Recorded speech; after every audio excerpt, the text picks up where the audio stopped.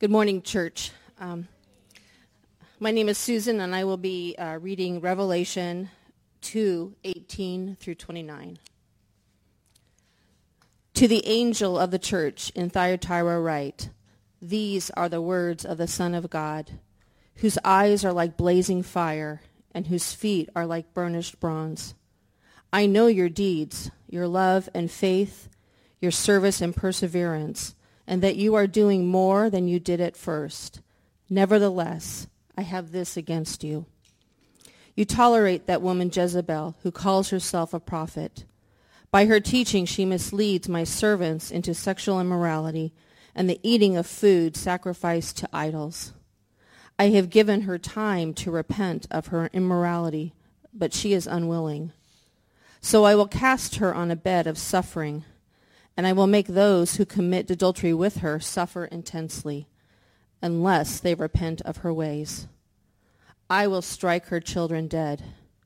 Then all the churches will know that I am he who searches hearts and minds, and I will repay each of you according to your deeds. Now I say to the rest of you in Thyatira, to you who do not hold to her teaching and have not learned Satan's so-called deep secrets, I will not impose any other burden on you, except to hold on to what you have until I come. To the one who is victorious and does my will to the end, I will give authority over the nations. That one will rule them with an iron scepter and will dash them to pieces like pottery, just as I have received authority from my Father. I will also give that one the morning star. Whoever has ears, let him hear what the Spirit says to the churches.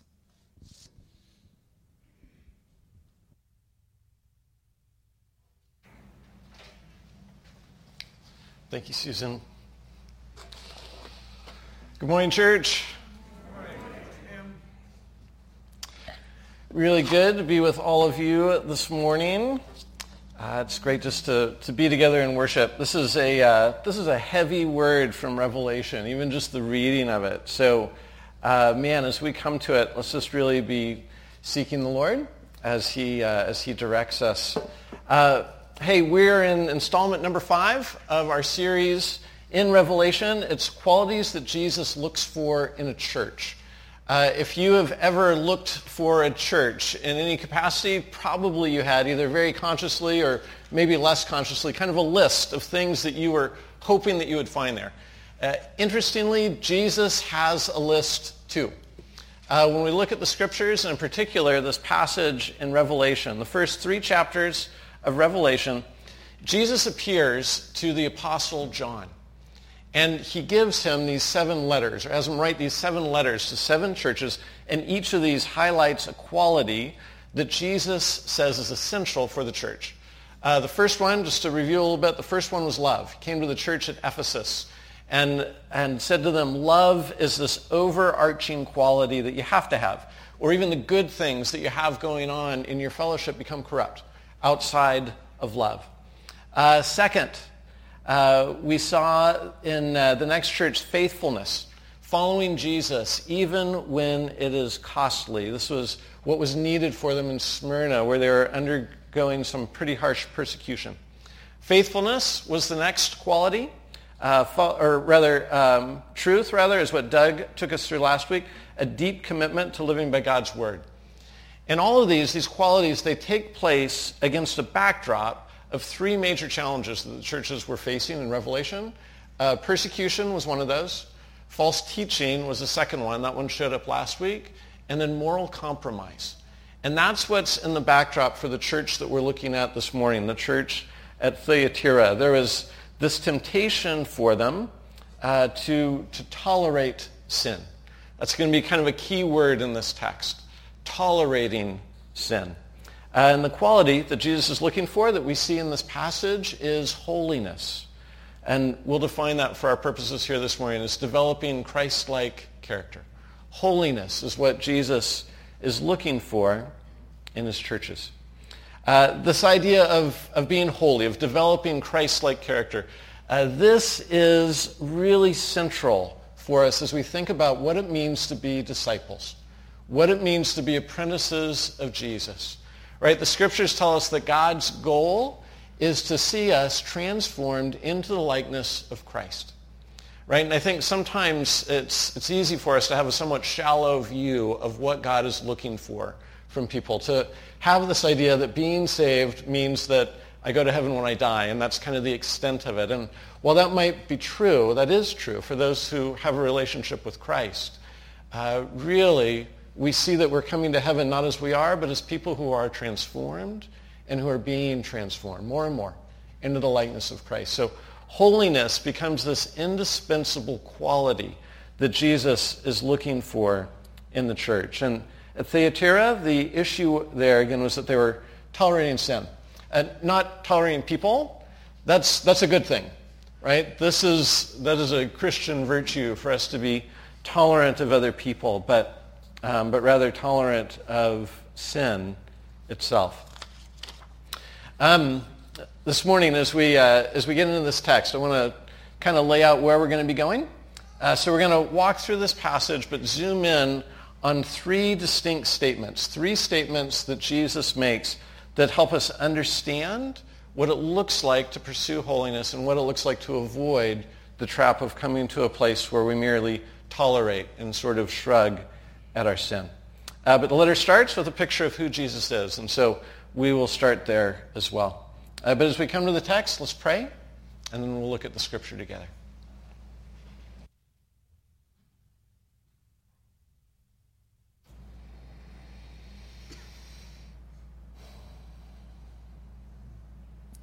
Father God, we come to you this morning full of praise, full of worship, and also maybe a little sobered as we come to a difficult and challenging word in this text. Lord, would you give us ears to hear it this morning? We pray that we would hear what your Spirit is saying to the churches, and in particular, what you're saying to this church. God, what would you work in us? How can we more and more embody these 7 qualities? And God, today as we look at this challenging passage, we pray that your word would fall on good soil, that it would find hearts that are open and receptive, and it might take root there and bear good fruit. God, make us a people who look more and more like you. We pray that that would be reflected in our actions, our attitude, and how we speak, and God, in our presence in the world too. May our mission look different because we are people who increasingly look like Jesus. And God, we pray this morning too with hearts that are broken for what's happening in the Middle East. We pray your grace, your mercy on those who are grieving loved ones in Israel this morning and those who are grieving loved ones in Gaza as well. We pray, God, that your hand will be upon them. We pray, God, that you would be meeting people in the midst of their pain. We pray for justice as well as mercy. We pray, God, that even as we anticipate further bloodshed there as an invasion is imminent, God, we pray that your Spirit would go before, that you would ease human suffering and the humanitarian crisis and the violence that is happening now and the violence that is yet to come. Lord, we have no idea how peace can come to that part of the world, but you do. And so we pray, God, that you, the God of peace, would be at work there. We give you thanks. We pray all this in Christ's name. Amen. All right, friends. So each letter to these churches in Revelation, each letter, it starts with a word of encouragement, and then there's a word of correction, and then there's a word of promise. But for each of these letters, as we've seen, it starts with a picture of Jesus. Jesus reveals some aspect of himself to each church, and then what follows gets tied to how he reveals himself. So if you're to go back to John chapter 1 and revisit that, you've got this vision of Jesus, and it's a very interesting vision. And for each church, some element of that vision is pulled out. There's 2 that show up in this letter to Thyatira. Verse 18, it says, "To the angel of the church in Thyatira write, these are the words of the Son of God, whose eyes are like blazing fire and whose feet are like burnished bronze." So pause there for a moment. So Jesus begins with this picture of himself. And we asked the question in week 1, and we want to kind of keep putting this in front of ourselves. of perhaps the reason that Jesus is doing this is that whatever challenge we find ourselves in, the thing we need first, the thing we need most, is just to see Jesus, to see him, and let that guide us. And that's true for each of these churches as well. He reveals himself here as the one who has eyes like blazing fire. What does that mean? All the symbolism here in the book of Revelation. Jesus is the one who sees all. He is the one who sees clearly. His gaze penetrates every mystery. It penetrates every dark place. His eyes, his insight sees all. This is a picture of Jesus as the one with penetrating insight. And then feet of bronze. So this is a callback to a prophecy or vision in the book of Daniel in the Old Testament. And in this particular vision, kind of the short version of this, is you have this huge statue that represents the empire. This huge statue, and it's large and it's imposing. It looks like it's absolutely indestructible, absolutely unshakable. But when you look closer, you see that its feet are made of clay. And it's not actually strong enough to support its own weight. It eventually collapses because it doesn't have the strength to be sustained. And Jesus gives this vision of himself to John and to this particular church, presents himself as the one with feet like burnished bronze. And they're metal workers, by the way, in Thyatira, so they would get this right away. He is unshakable. There is nothing that is taking him down. The empire is going to fall at some point, but the kingdom of God will not. It is unshakable. So this is the picture of Jesus that we're presented with as we come to this church, as the one who sees all, the one with penetrating insight, eyes of blazing fire, and the one who cannot be shaken, the one with feet made out of burnished bronze. Hold that picture as we get into the rest of the text here. We'll come back to that. Verse 19, there's this word of encouragement, where he says, I know your deeds, your love and faith, your service and perseverance, and that you are now doing more than you did at first. Jesus says, I see you. I see what you are doing. I see what you're doing right. He says, you're doing great in love, in faith, in service, in perseverance. This is not a bad resume, right? I mean, they're doing great. I would love if Jesus looked at our church and he's like, hey, you guys are crushing it in those areas. That'd be amazing, right? And what's more, he says, I'm seeing improvement, right? He says, you are doing more than you did at first. You are a church that is growing. You are pressing forward. You're doing this thing, right? It's so easy for us to fall into a place where we just kind of play church instead of actually being the church. And Jesus looks at this church, Thyatira, and says, you're not doing that, right? You are getting after it. Now, there's a contrast worth noting here as well. So if you remember back a couple weeks ago, the church in Ephesus, you remember the quality that they were lacking and Jesus calls them to? Right? It was love. He says, you guys are lacking love. And interestingly, they were praised. One of the reasons they were praised is they wouldn't tolerate sin. So you have kind of this mirror image between Ephesus and Thyatira. Ephesus, on the one hand, who they're not tolerating sin, but they didn't love well. And then Thyatira, they're praised for their love. They're doing that well. But they're lacking in holiness. They've become too tolerant of the sin in their lives. And here's the thing, friends, don't miss this. To both of these churches, Jesus says the same thing. He says you cannot be a church and be missing that particular element that I am calling out. You cannot be a church and lack love, and you cannot be a church and lack holiness. You can't choose one or the other and say, well, it's good enough, right? We got one.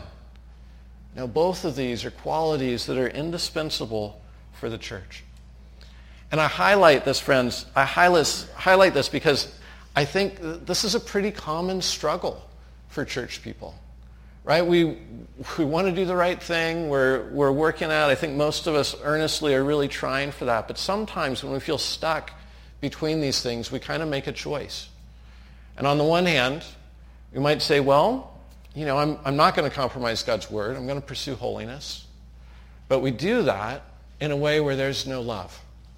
And we just kind of bulldoze people, steamroll over them, right? The term Bible thumper comes to mind. I think this is kind of what's envisioned there. Yeah, maybe I have a grasp of the truth, but I only kind of use it to knock people around, right? It's good to have holiness, but it's got to be paired with love.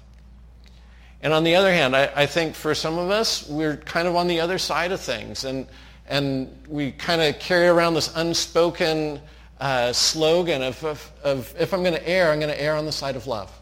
And if that means I need to compromise God's word along the way to not cause myself or somebody else pain, then I'm going to be okay with that. And so we hold on to love, but we let go of truth. We let go of holiness. And we have to hear this, friends. Jesus says neither of those is an option for us. We need to learn from Jesus how to be people who walk in both, who walk in love and walk in truth, who walk in grace and walk in holiness. To pit them against each other is to create a false choice. What about you? As you hear those two described, does one or the other better fit you? I think most of us probably tend to fall one way or the other most of the time. And it's good to know. It's good to know where is my temptation in this, and to hear the teaching of Jesus in this. Reading on. So Thyatira, they've got a pretty good resume as a church, right? But Jesus says there's this very necessary correction that has to go into this, and it's a hefty one. Verse 20. He says, "Nevertheless, I have this against you. You tolerate," there's that word, "you tolerate that woman Jezebel who calls herself a prophet. By her teaching, she misleads my servants into sexual immorality and the eating of food sacrificed to idols." And then the rebuke gets really strong. He says, "I've given her time to repent of her immorality, but she is unwilling. So I will cast her on a bed of suffering, and I will make those who commit adultery with her suffer intensely unless they repent of her ways. I will strike her children dead. Then all the churches will know that I am he who searches hearts and minds, and I will repay each of you according to your deeds." It's hard even to read, right? Anybody else cringing a little bit right now? It's a hard text. And it's hard because it's serious. And Jesus is invoking the language here of the Old Testament prophets, right? And the pattern in the prophets is typically the punishment fits the crime is how we would put it today. And so the prime issue in this church being sexual immorality. And therefore, there will be a bed of suffering, right? The sin here is referred to as adultery. He's telling the church, in your sin, you're essentially cheating on Jesus. And the affair has resulted in children, right? The followers of these teachings in that church are referred to as the children. And, I will strike her children dead. Literal death? I don't know. Most all of this language is symbolic. I tend to think, no, probably he's not talking about literal death. But then I think, too, of Acts 5 and Ananias and Sapphira who did literally die as a result of their sin in the church. I think of 1 Corinthians 11, and the shoddy treatment of the poor within that church. And it says there's some among you who have gotten sick and even died as a result of this. I don't know. But the point that Jesus is driving home here, and we dare not miss, is that this is a big deal. For a church to claim to follow Jesus and not care about holiness and not be developing Christ-like character is not an option. And the antithesis of that, at least the way that it's framed in this particular church, is tolerance. Tolerance of sin. Again, where we come with an attitude of, well, whatever. So what? And we kind of shrug at it as we go. Now, note here again, Jesus, the rebuke here, it's for being tolerant of sin, not for being tolerant of people, right? Tolerance for people is a Christian virtue. Accept one another, the scriptures tell us. Honor one another above yourselves. Bear with each other. Be patient with one another in your failings, right? Tolerance for people is something we want to strive for, but not necessarily tolerance when it comes to the ways that we engage in sin. So how do we do this, friends? How do we learn from Jesus to grow in holiness and not just grow tolerant of the sin in our lives and in our congregation? So again, there's 3 reasons Jesus gives here, 3 statements about how we might avoid falling into that trap. And then I want to give a different spiritual practice with each of these as we think about how to grow in them. So first one is this. It's that we tolerate sin because we are misled. Verse 20. He says, I have this against you. You tolerate that woman Jezebel who calls herself a prophet. By her teaching, she misleads my servants into sexual immorality and the eating of food sacrificed to idols.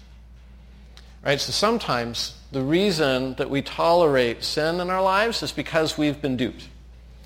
We tolerate because we've been misled. We've bought into a teaching that isn't true, and we're living out of that.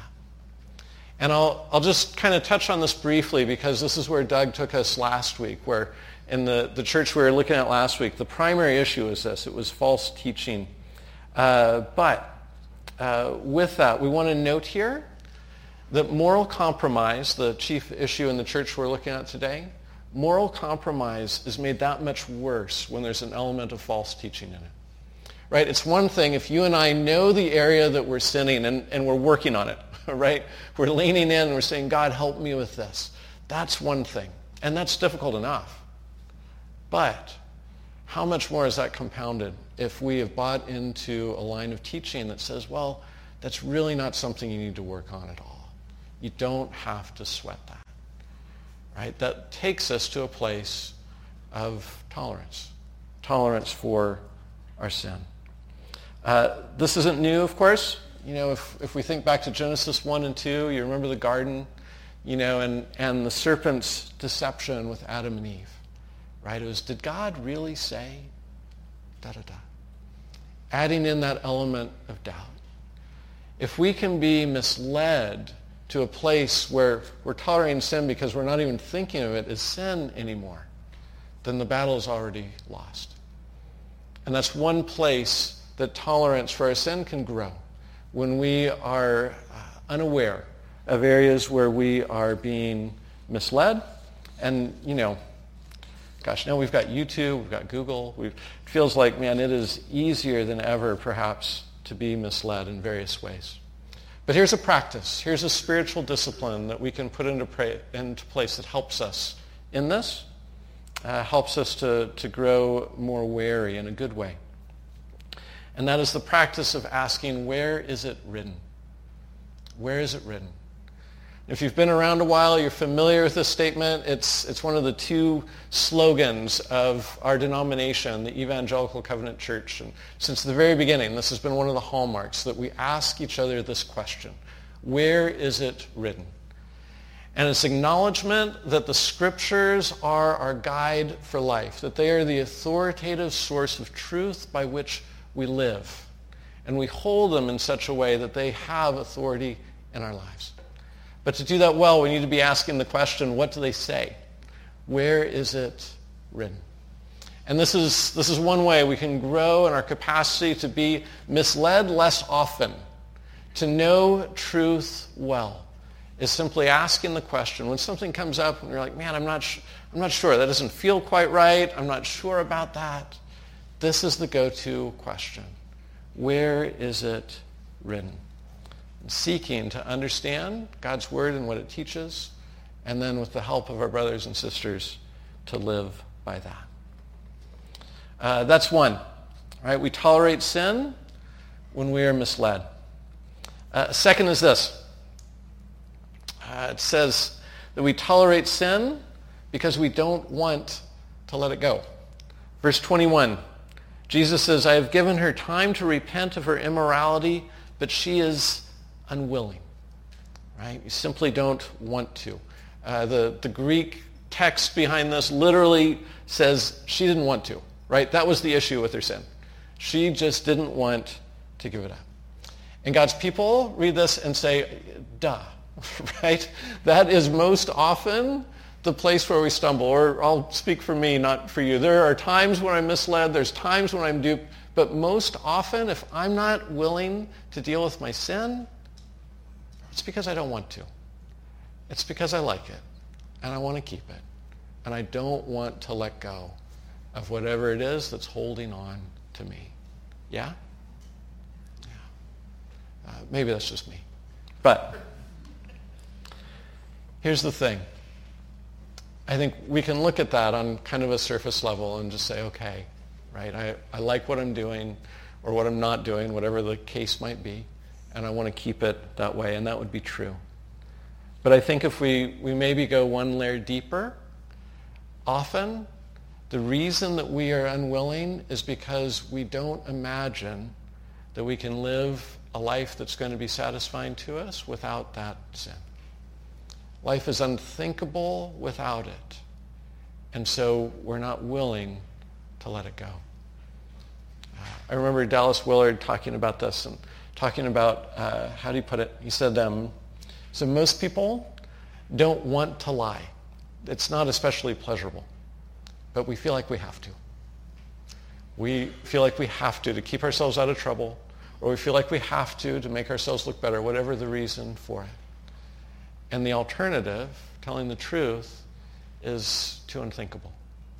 Or here's another one, maybe kind of keeping with this passage and its emphasis on sexual immorality. I remember having a conversation with a young woman a number of years ago, and she was explaining to me, and she was kind of this mix of sorrow, but also defensiveness, and was offended by some of the scripture's teachings on this. But she was explaining to me, every guy I date, go out with a couple times, and then I sleep with him.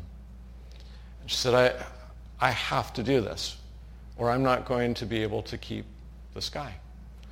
And I remember her saying, maybe in other times it worked differently and it would have been fine, but today, if I expect to have a guy and to keep that guy, I'm going to have to sleep with him.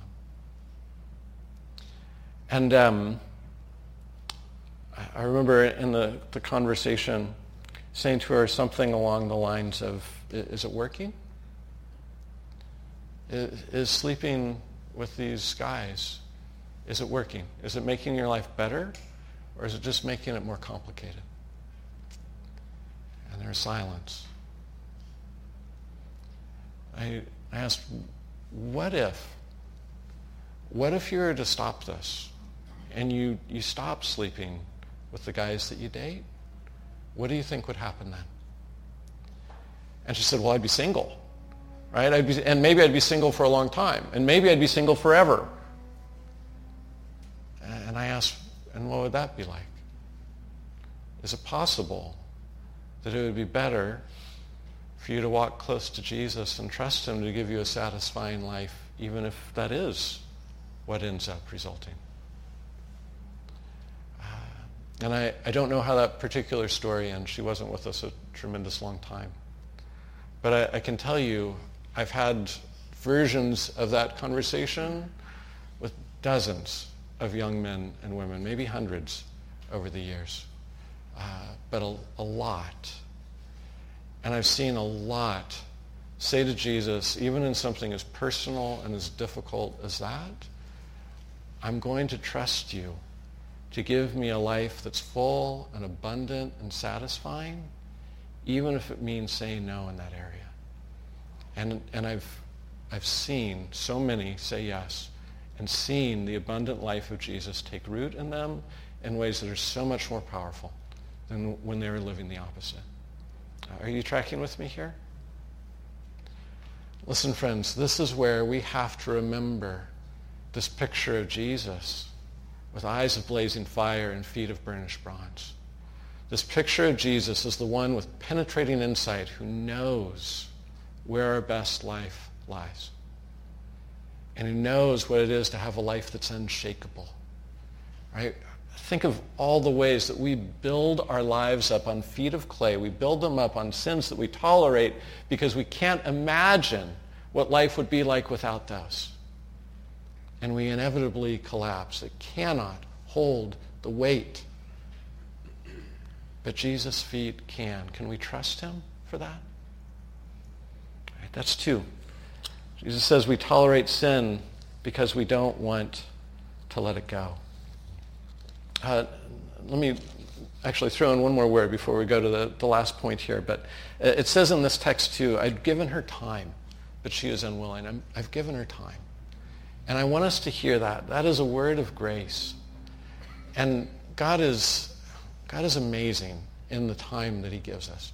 One of the refrains of the Old Testament throughout the Psalms is that the Lord is gracious and compassionate, that he's slow to anger, that he's quick to love.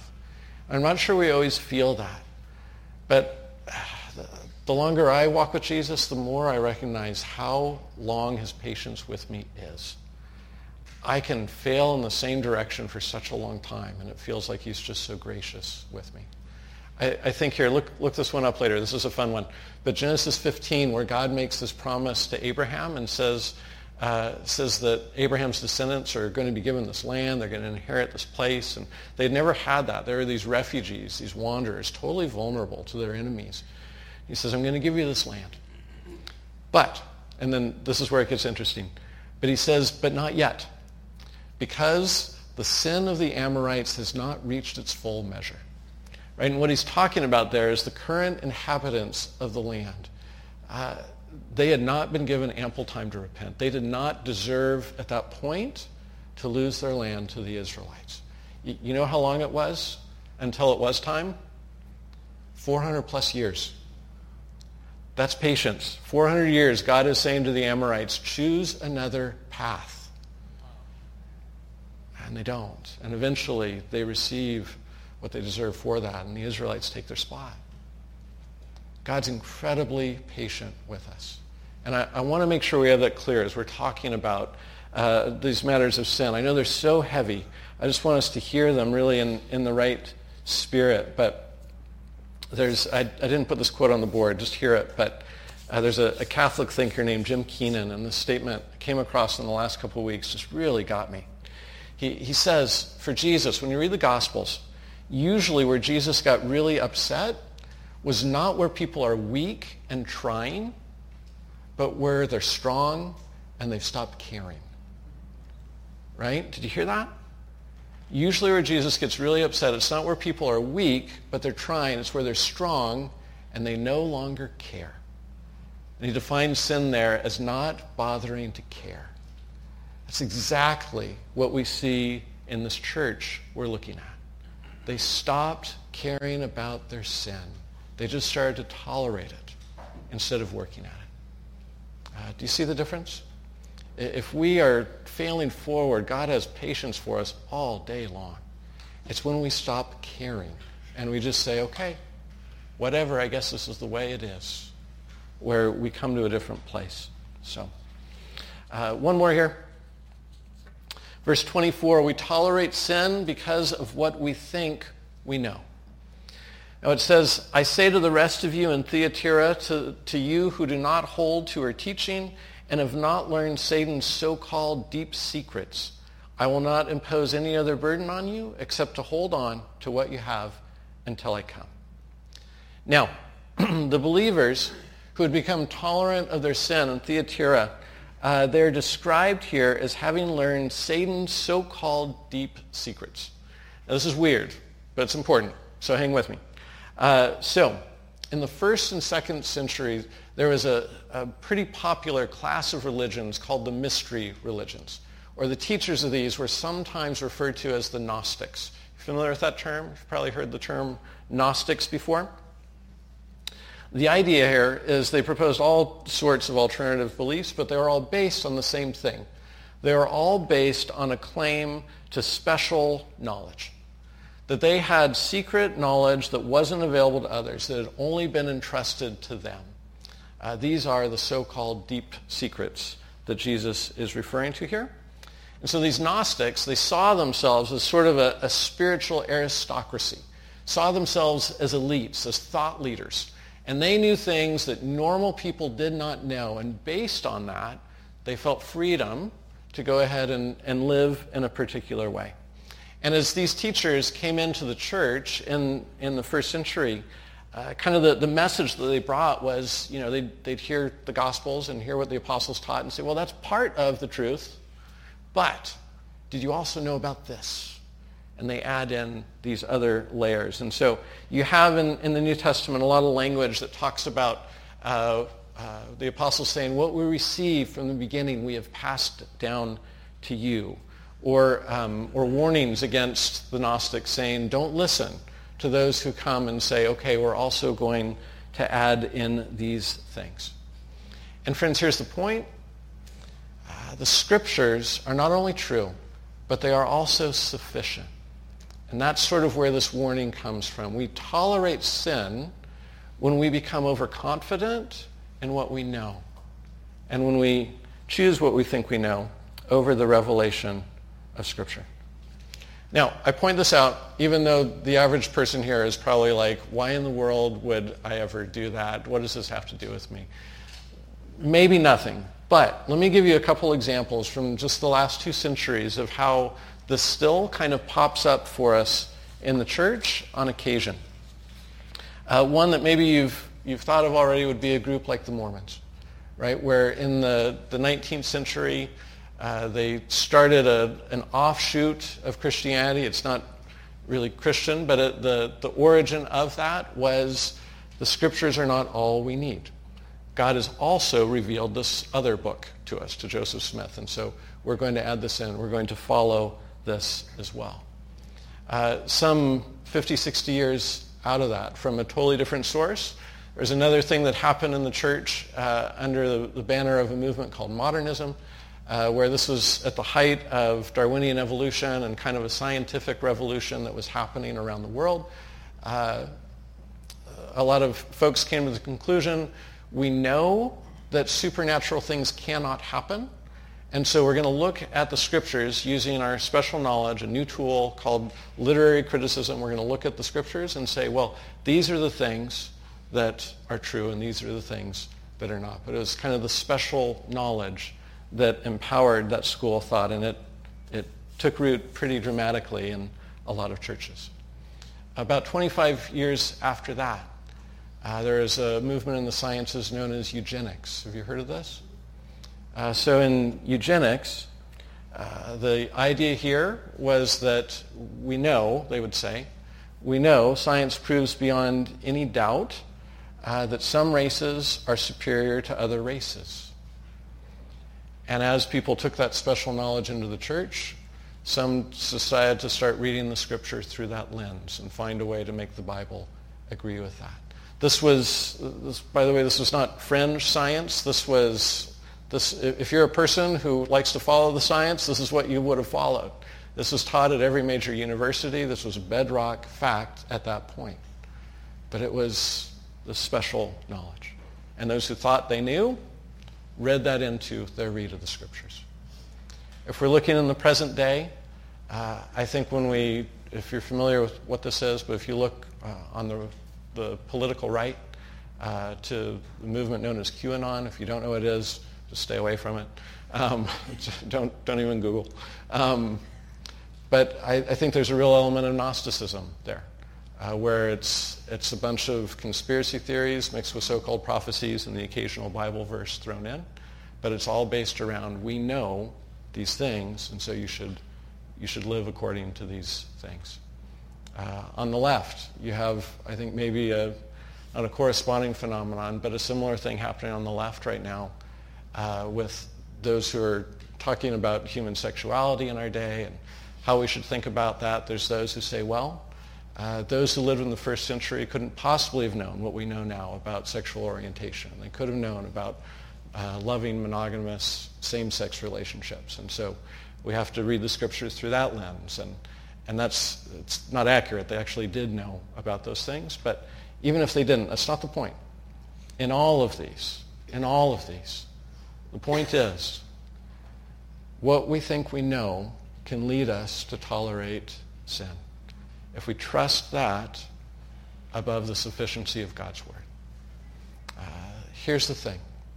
if we're thinking about Jesus as the one whose eyes are blazing the fire, the one whose insight penetrates all, the one who cannot be shaken, then we aren't going to find an area of life where Jesus is surprised.